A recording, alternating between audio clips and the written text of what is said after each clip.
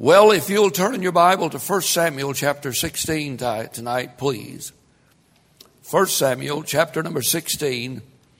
And it's so good to be a member of a church where we still reach out. God still leads the staff and thinking big. And God still leads the workers and the bus captains and all the children church workers to have right at 500 today in the children's ministry. That's wonderful. And all of those professions of faith. Now, I don't any longer say how many was saved, because I don't know how many was saved. We'll see in a few months. But I thank God that folk make professions of faith. Amen. And that's all we can do. We can sow, but God has to give the increase. Amen. But I'll tell you one thing: we don't hold up on the sowing business, and that's our job. Let me read for you just a little bit as a way of introduction. The context is King Saul and his relationship to God and his conversation with the prophet Samuel. Please notice, if you would please, God commands Saul to do something. Verse 3 of chapter number 15. And God told King Saul, "Go now and smite Amalek and utterly destroy all that they have, and spare them not, but slay both man and woman, infant and suckling, ox and sheep, camel and ass." Saul gathered the people together, numbered them in Telem 200,000 footmen, 10,000 men of Judah. Saul came to the city of Amalek and laid wait in the valley. Saul said unto the Kenites, "Go, depart, get you down from among the Amalekites, lest I destroy you with them." Verse number 7, Saul smote the Amalekites from Havilah until the comest of Shur, and over against Egypt. And he took Agag, the king of the Amalekites, alive, and utterly destroyed all the people with the edge of the sword. But Saul and the people spared Agag and the best of the sheep and of the oxen and of the fatlings and the lambs and all that was good. He would not utterly destroy them, but everything that was vile and refuge, that they destroyed utterly. Think maybe Saul might have had a little Baptist in him. Now that's just too good to give to God. Saul had his own plans. And his plans at this particular time run right opposed to what God's plan was. What will it hurt if we just take the king alive? And what will it hurt if we destroy all the profane and everything that we don't want and keep that which is good? Do you ever do your own thing? Do you expect it to turn out all right? If you do, you don't know God's book. Whoever said that you got a corner on what's right or wrong? So, with that in mind, Saul reports and says, "I've done exactly like God wants, Samuel." Verse 14, and Samuel said, "What meaneth then the bleating of the sheep in my ears and the lowing of the oxen which I hear?" If you killed everything, Saul, what's that bleating in the backyard? And the lowing of the ox. Well, Saul couldn't take the blame for that. And Saul said, they have brought them from the Amalekites. They, you notice that they? Saul said, I didn't have anything to do with it. Them stinking people you gave me, that's what it is. Samuel said in verse 17, when thou wast little in thy own eyes, wast thou not made the head of the tribes of Israel? And the Lord anointed thee king over Israel. Verse 19, wherefore then didst thou not obey the voice of the Lord, but didst fly upon the spoil, and didst evil in the sight of the Lord. Verse 35, Samuel came no more to see Saul until the day of his death. Nevertheless, Samuel mourned for Saul, and the Lord repented that he had made Saul king over Israel.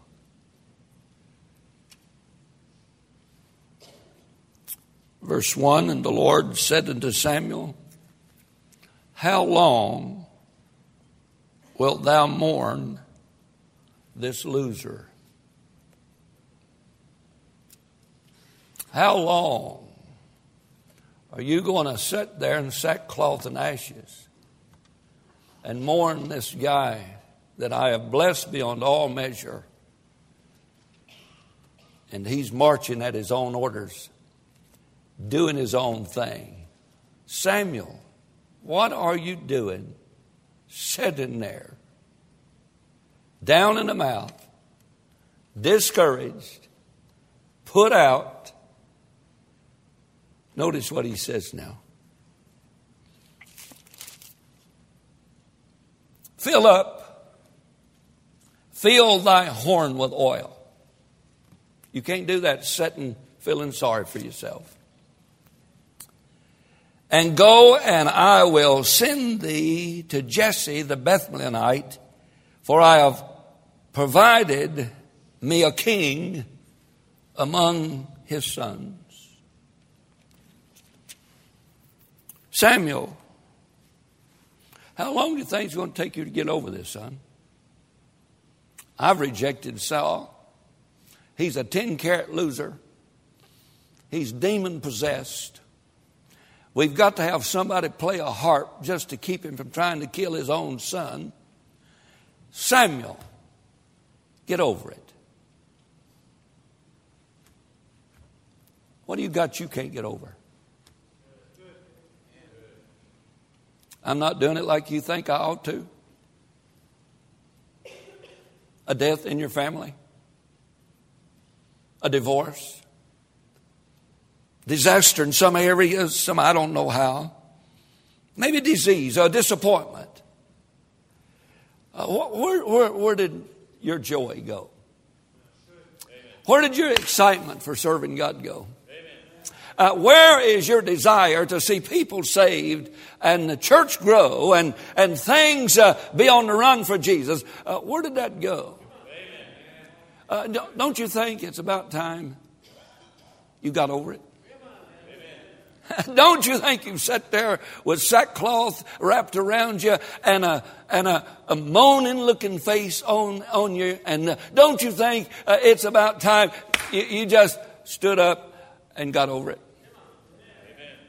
I just think maybe there's a lot of folks that's having a tremendous amount of difficulty on getting over some things. Paul's perspective on this situation, you'll find in Philippians chapter 3 and verse 13. He said, forgetting those things which are behind. Forgetting those things which are behind. I wonder how come we forget the important things and remember the unimportant things.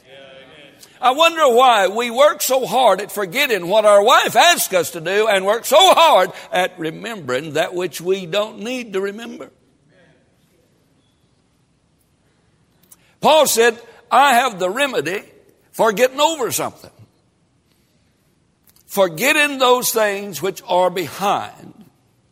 I press toward the prize of the high calling in Jesus Christ. I really believe with all my heart tonight, there's a lot of folks hung up on yesterday. Well, preacher, you just don't know what I've gone through. I know it's tough living in America. And I know it's tough with air conditioning, forced air heating. I don't know how we are making it with Charmin instead of Sears and Roebuck. Now, I just don't know how we're making it with a automatic everything in our kitchen and power steering and power windows and power brakes. I don't know how we're ever going to make it. We have it so terribly difficult in America. Well, preacher, I got a lot of problems. Go home and look in the mirror. You can fix those. Quit blaming Saul for being in the dump, Samuel. Quit blaming somebody else and their failure for you sitting there not doing what I want you to do. Now you get up and you fill up your horn with oil and you go down to Jesse's house and you find one of them boys and his name was David and you anoint him. He'll be key. God's not hung up on your hang-ups. God knows what's going on. Is there anybody here tonight? We act like God died on us somewhere down the road. Oh, some great devastating catastrophe came our way. Paul said, I'm just forgetting those things which are behind me, such as friends who disappoint him and leave him on a missions trip. Demon has forsaken me, having loved this pleasant world. Too many of us get our eyes on somebody else. And we allow somebody else to control our Christianity and our victory in God. Yeah. John Mark, he left us. And I don't know why he left us, but Paul said, I am not worried about John Mark. I am not hung up on Demas. I'm forgetting those things which are behind, pressing toward the mark of the high calling in Jesus Christ. Amen.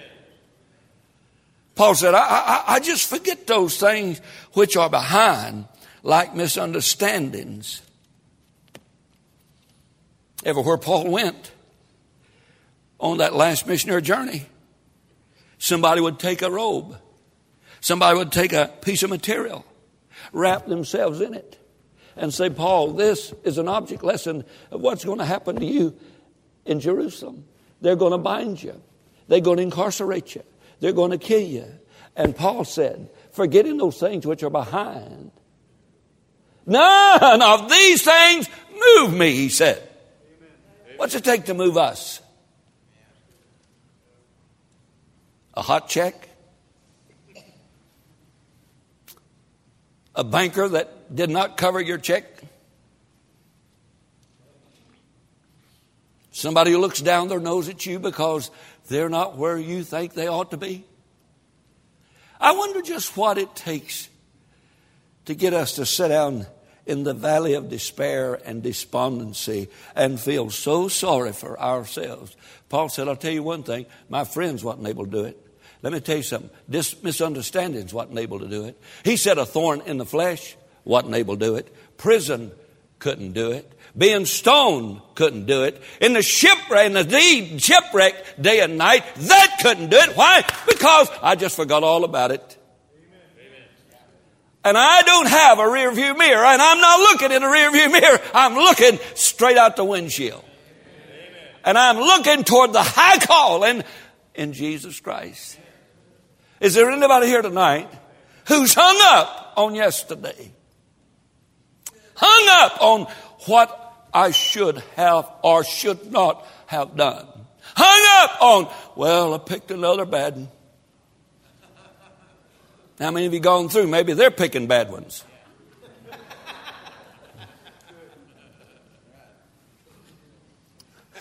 You're welcome. Jim, I told you that wouldn't go over very good. Don't you tell me to do that anymore, Jim. Your Billy will always interfere with my preaching.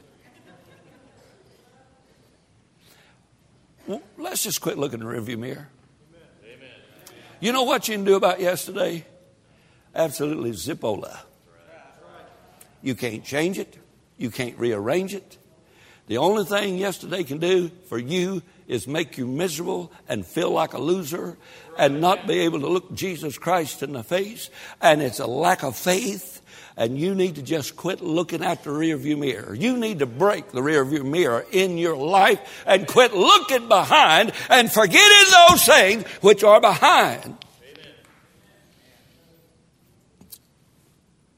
Preacher, I've tried my best to get over it. I've tried my best to work through it. I've tried my best to get on top of this thing. Preacher, I pray and I fast. Do you pray fast?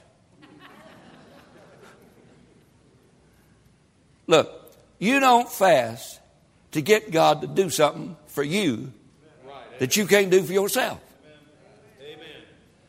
Fasting don't get God on your side. It's something you do before you start fasting that gets God on our side. And you're not going to pull God's strings and live like hell and expect God to perform a miracle in your life. Amen. Well, I'm just praying that God would bless. Why don't you start living so that God can bless? Amen.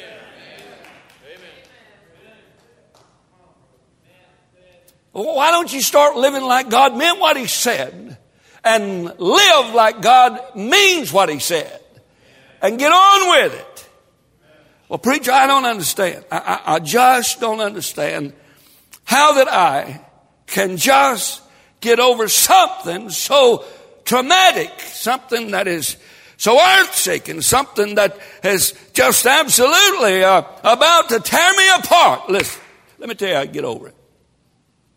You ready? I said, you ready? Now, this is deep, okay? I don't want you to miss this. Okay? Are we ready? Now, you folks that's having trouble getting over it, you might listen. Okay? Find someone or something bigger than your hang-up.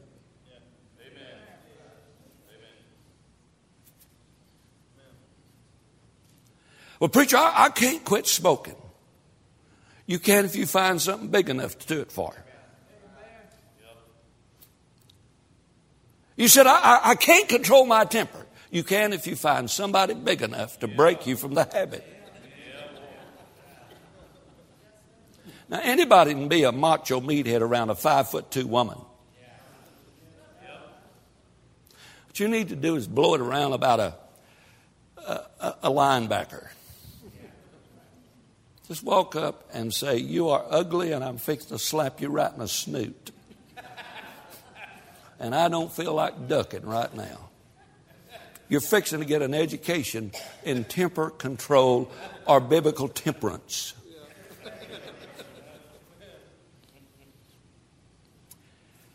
For you to get over anything, something is going to have to be bigger than your hurt or your hang-up.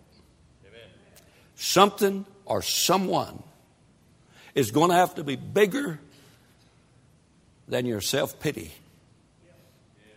Something's going to have to be bigger than you wallowing around wanting everybody to feel sorry for you. Something or someone is going to have to be bigger than your hang-up. The only reason I could quit smoking is because I found somebody that was more important to me than smoking.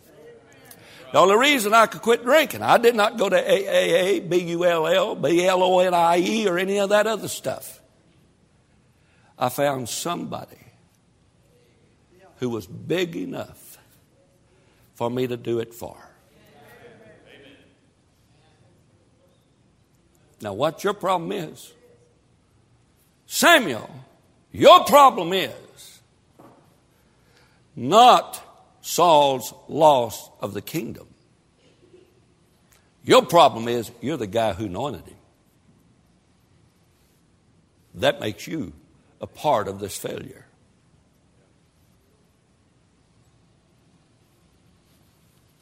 Well, I thought we was having a good time till then.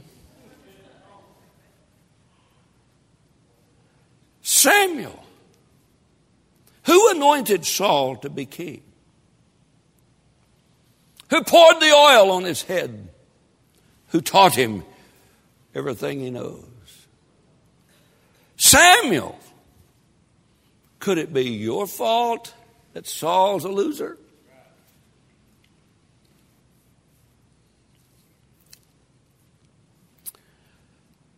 Isn't that something? What could be bigger than Samuel's disappointment in King Saul? After all, he's head and shoulders above everybody else in Israel. After all, he could be on television as a wrestler or boxer or maybe a model. God forbid. Samuel, what's it going to take to get you out of the valley of discouragement and despondency that you're in?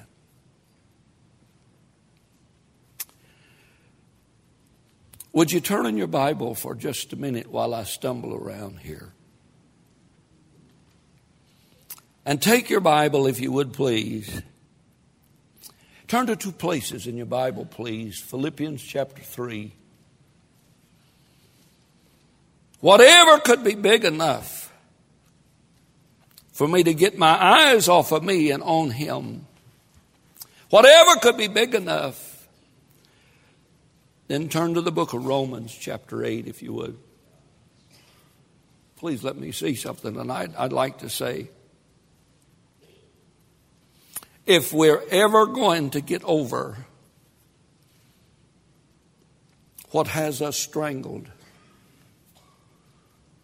we're going to have to find something or someone bigger than our hang-up and our hurt. Amen. You agree? I mean, that makes good sense to me. Why was Paul able to forget those things which are behind? Can you imagine how many things I could come up with in a week that you folk do to make me quit?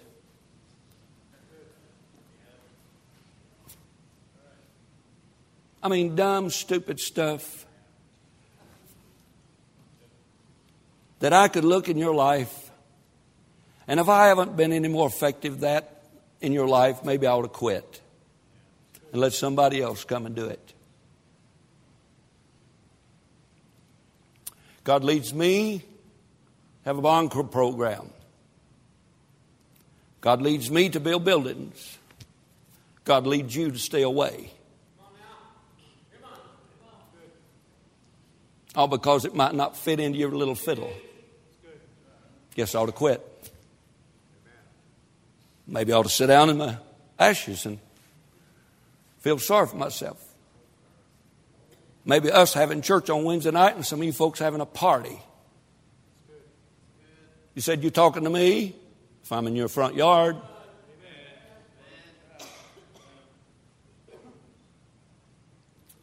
See, I got to get over some stuff. Disappointment, hurt, rejection.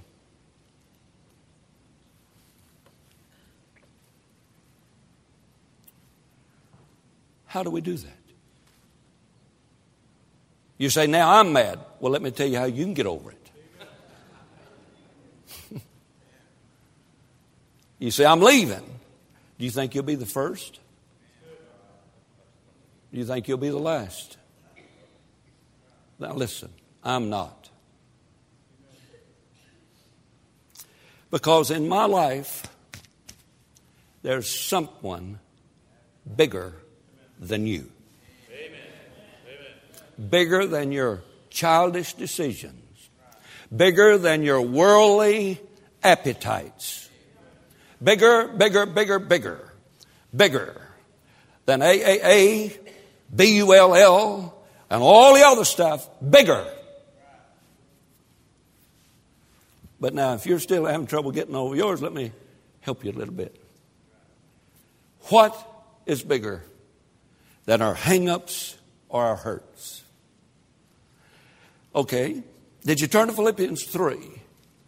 Did anybody turn to Philippians 3? Does anybody believe Philippians 3?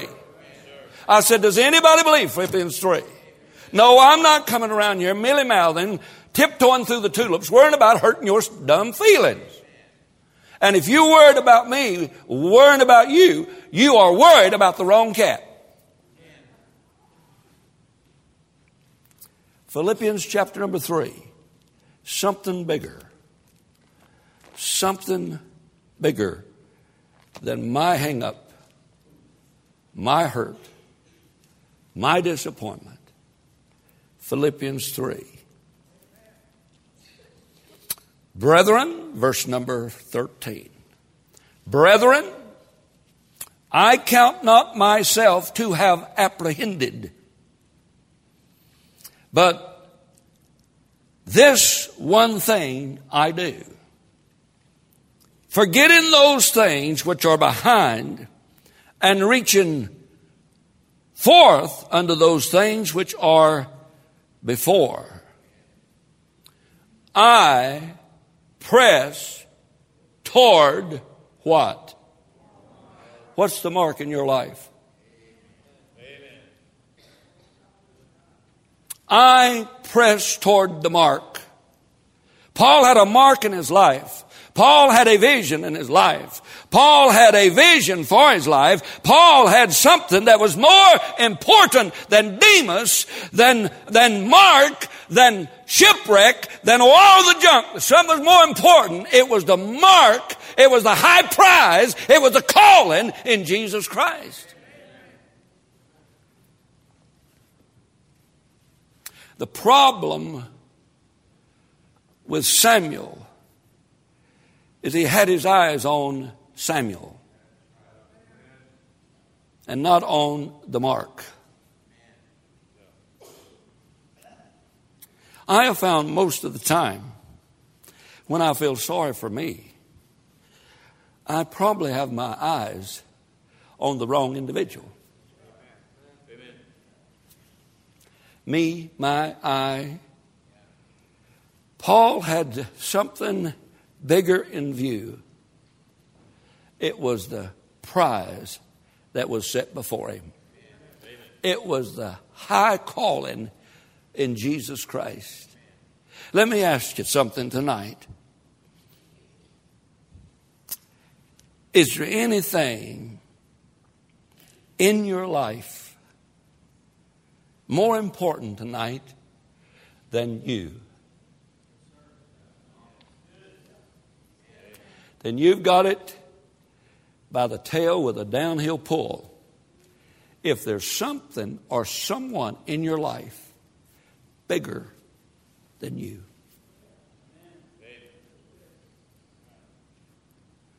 Notice, if you would please, can I please help you? Romans 8 and verse 28. Most of you can quote that. But I'd kind of like you to look at it for just a minute. We want to hurry. Romans 8 and verse 28. And for me, and I have my hang-ups, I honestly do. I have my idiosyncrasy, yes I do. I've never had a time when I wanted to quit serving God. I've never had the desire to quit pastoring this church. Although at one time, when our family was going through a very traumatic time, I went to the deacons and offered to resign to keep this church from going through a family trial of my own. I'm not dragging this church through family problems. I'm not going to destroy this church with my family. And the deacon said, preacher, it'll be all right. It'll all work out. And it has, for the glory of God. But I've never got in a self-pity deal and said, I'm just going to quit. Because there's always been something bigger. And that's my calling in the Lord Jesus Christ. You're called. Now notice this. Romans chapter 8, verse 28. That's why you can't get over something. Because you got to find something bigger than you hang up or you hurt. Notice all things. Now, ain't there two words before that? For we know. Is that there? Yes, sir. Amen. For we know. Well, if you know, then why you question what's going on in your life? Amen. For we know that all things work together for good to them who love the Lord. And then it says something, those are called according to what? His purpose. Isn't that bigger than your little pity party? Yes, sir. You and I were called to fulfill His purpose.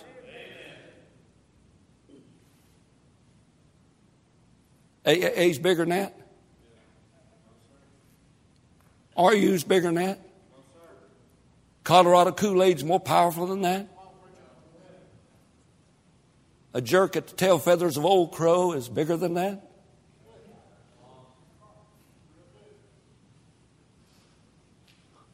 One more toke on a Marlboro is bigger than that? You wearing your skirts below your knees is bigger than that? You conforming to a dress code to sing in the choir and on the platform is bigger than His purpose? No, sir. Hey, it's not your life anymore. Amen. It's not your body you're destroying anymore. Right. Amen. It's not your spirit He's contaminating anymore. It's His body and it's His spirit because you're bought with a price. Amen. So now you embrace His purpose. Well, what is His purpose? Verse 29. Please look at your Bible now. We don't quote this very often. And whom He did foreknow, He also did predestinate or predetermine to be conformed to the image of His dear Son. Amen. You know what's bigger than whatever hang up I've got? You know what is bigger than anybody who's ever hurt me, disappointed me, lied about me, accused me, stole from me, or misused me? His purpose. It's bigger than all of that. And His purpose is that all of these things have been coming my way for 40 some years. God has been taking things and conforming me and situations and changing me, heartaches to soften me, good times to encourage me, to conform me to be more like Jesus. Amen. And whether you like it or not, my preaching is to conform you like Jesus. Amen. You say, well, I don't like it. You know what? Sometimes my wife just acts like an absolute doll, which is never.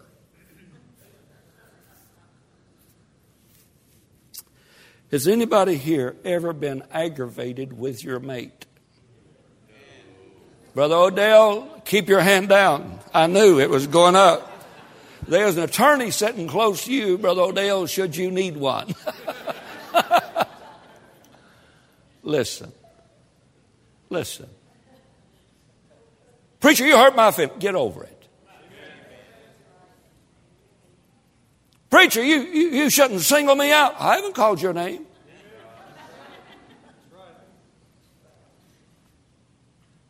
You know what you need to do? You need to find something bigger. Somebody more important. And get over it. I thought this was real good. But I evidently consider, if you would please, in your life, for just a moment, the big picture. Most of us get hung up on the little picture.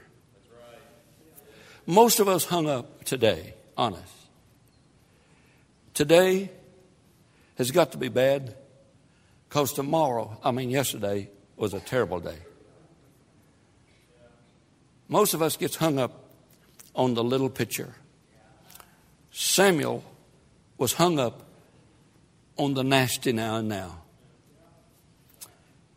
Israel's great king is a failure.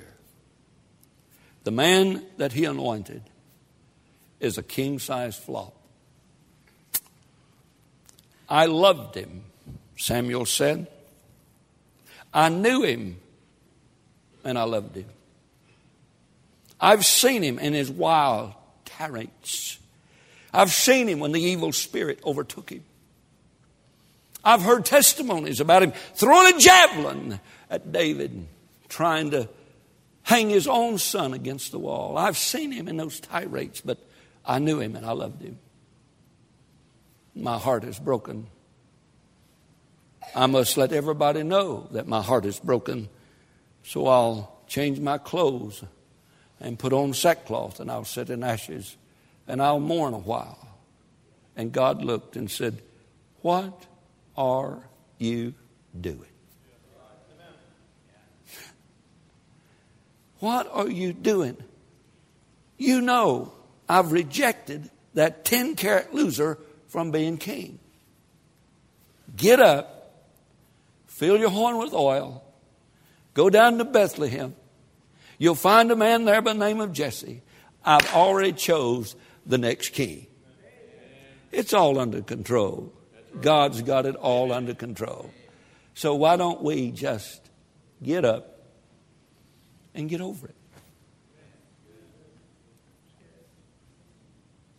How do you do that?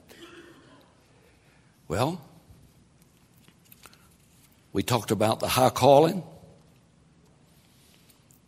Acts 24:20 talks about my course, my ministry.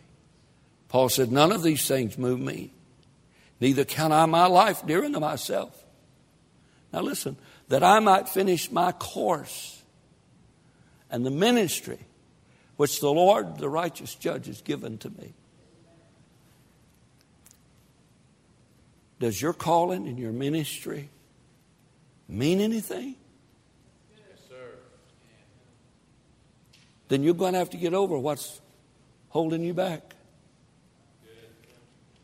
You're going to have to find something bigger. I just wonder tonight, maybe Samuel was hung up on his loss, missed the big picture. I think this is a pertinent question. Could I ask you?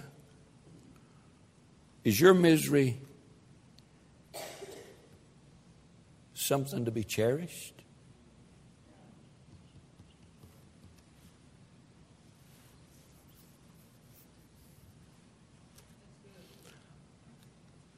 Is your service given away to your suffering? If it is, who is that serving? I think we better go on. I'm about to lose a friend. Secondly, if we're ever going to get over it, you say, well, what's it? I don't know. You come to my office and tell me what it is, but that's not really what it is after all. Folk never tell me what the problem is. They're always telling me what they feel about the problem. They never get around to what the problem really is. They always skirt around it. Just in my own life, I've discovered that if I am going to get over anything in my life that's holding me up, holding me down, discouraging me, I must realize that nothing ever happened to me that God did not allow. That's right. Amen. Amen.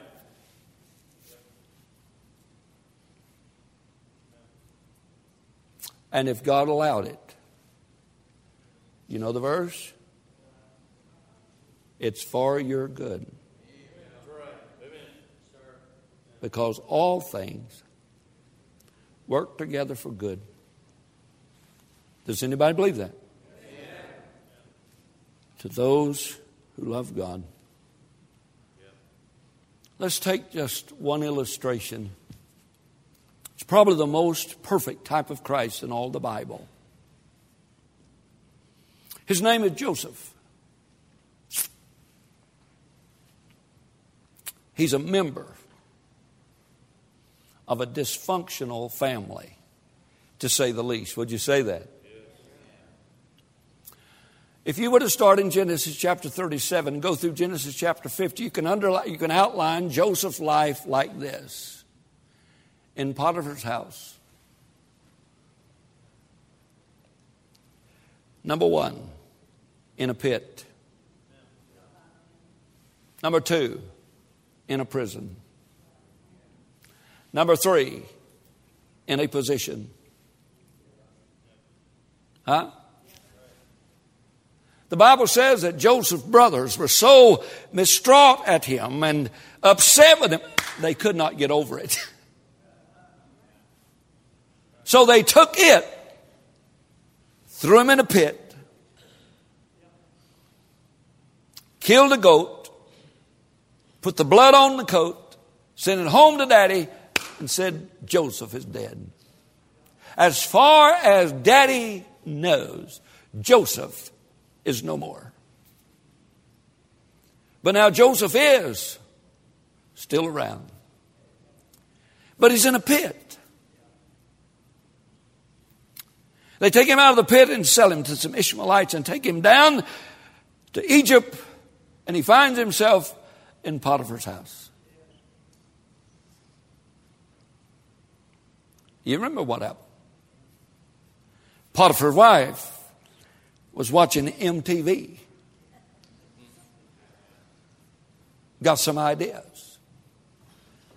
Joseph saw something bigger than an X-rated affair with his boss's wife.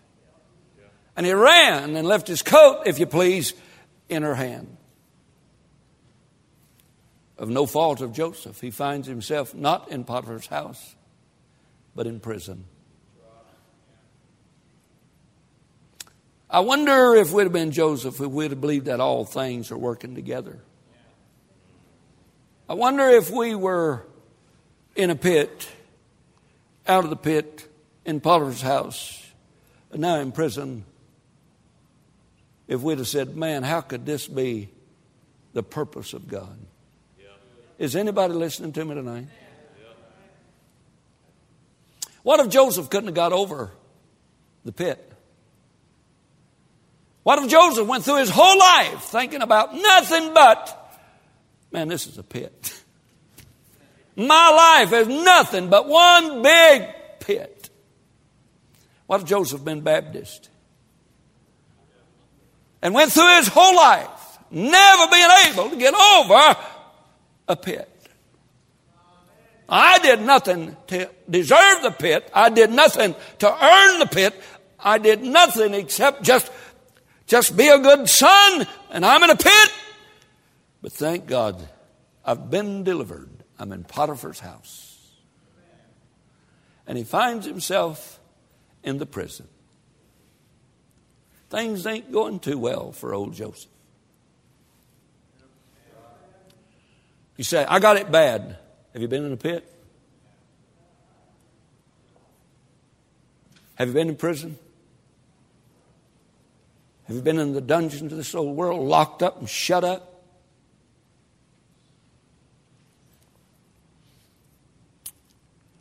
And then we find Joseph not in the pit, but we find Joseph in prison. Genesis 41 and verse 39 through 40. We find him in a position. And the Bible says, the king said, thou shalt be over my house, and according to thy word shall all my people be ruled. From a pit to Potiphar's house to prison to president. All of it, how could that be according to God's purpose? I wonder how many of us would have give up somewhere between the pit and the prison. I wonder how many of us could develop the Baptist attitude somewhere along in there. Me, I probably could have. I probably wouldn't have waited till I got out of the pit. I'd have been mad at God, mad at everybody in the world. You said, well, I wouldn't. Well, you're holier than I am. You're closer to God than I am. Your problem is you're mad right now.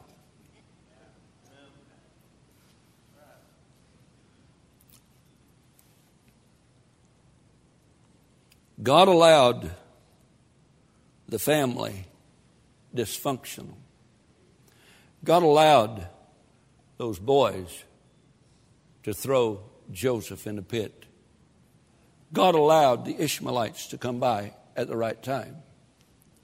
God allowed Joseph being sold to the Ishmaelites. God allowed Joseph to stand on the slave market when Potiphar was there. God allowed Potiphar to bid the right bid to buy Joseph. God allowed Joseph to live in his home. God allowed Joseph to remain pure because there's something bigger and somebody bigger than Joseph's lust. And God allowed Joseph to be thrown into prison again and overlooked and forgotten. And God allowed Joseph to interpret the dream. God allowed Joseph to be exalted from the pit to the presidency. Could I read for you Genesis 50? Just a minute.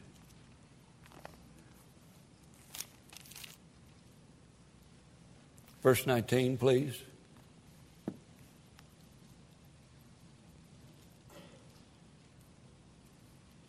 When his brothers had discovered that their father was dead, now they're fearful of Joseph.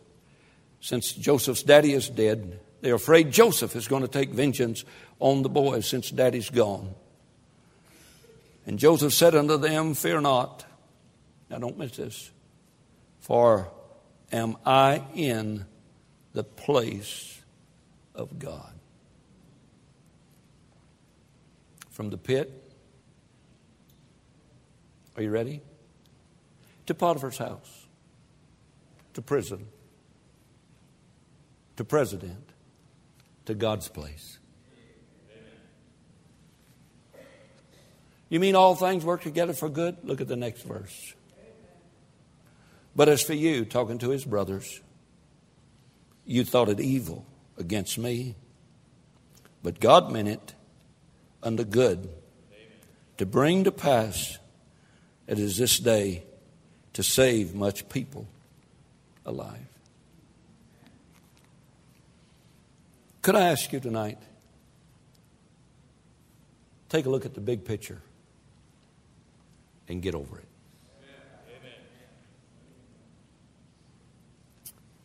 Take a look at the purpose of God. Take a look at the calling of God. Take a look at the calling and the ministry God has given you here in this place. Don't treat it lightly. Don't treat it flaky. There's something in this world big enough for all of us to get over it. Preacher, how do I do that? By forgiving others the way Christ forgave you. Be ye kind one to another, tender-hearted, forgiving one another, even as Christ, for God's sake, hath forgiven you. Preacher, I'm mad at you. Gives you a good chance to exercise godly forgiveness. How can I get over it? Forget circumstances and situations. What if I'd have done this? Or what if I'd have done that? And what if I hadn't have done this? Or what if I hadn't have said this? Forget it. You can't change it. Just forget it. You said you don't understand. I like milling it around in my mind. Secondly, thirdly, fourthly, or whatever. Confess and forsake your sins. He that covereth his sin shall not prosper. But whosoever that confesses and forsakes them shall find mercy. Amen? Man, I'd be crazy to stay mad at Ginger too long. I'd get tired of McDonald's. Fifthly, adapt a Christ-like attitude. I mean, just adapt a Christ-like attitude. How do I get over it? By being filled with the Holy Spirit. Be not drunk with wine where there's excess, but be ye filled with the Holy Spirit. Speaking to yourselves in psalms and hymns and spiritual songs, making melody unto the Lord. Have you ever accused somebody of talking to themselves being weird? They might be full of the Holy Spirit, and to some of us, that would really be weird.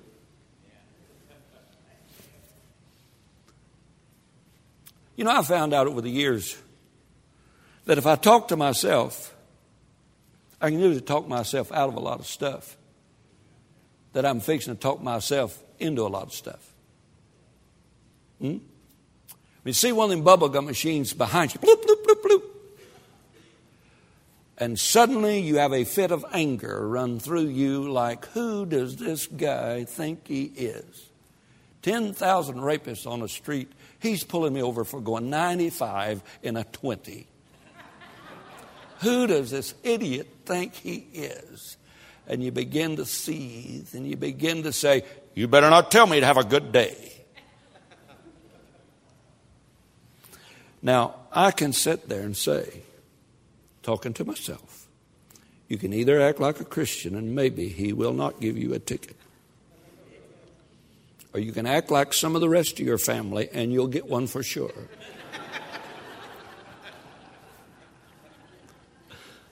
I can talk myself out of a lot of dumb stuff. For instance, I know he's 7 foot tall. I wonder if I could hit him one time and knock him down. Or, if I don't knock him down, what's next? Then I start talking myself in to going to the hoose and not swinging at all. If some of us would be filled with the Holy Spirit, we'd quit arguing so much at the house. and our little kids could see a real live Christian in living color.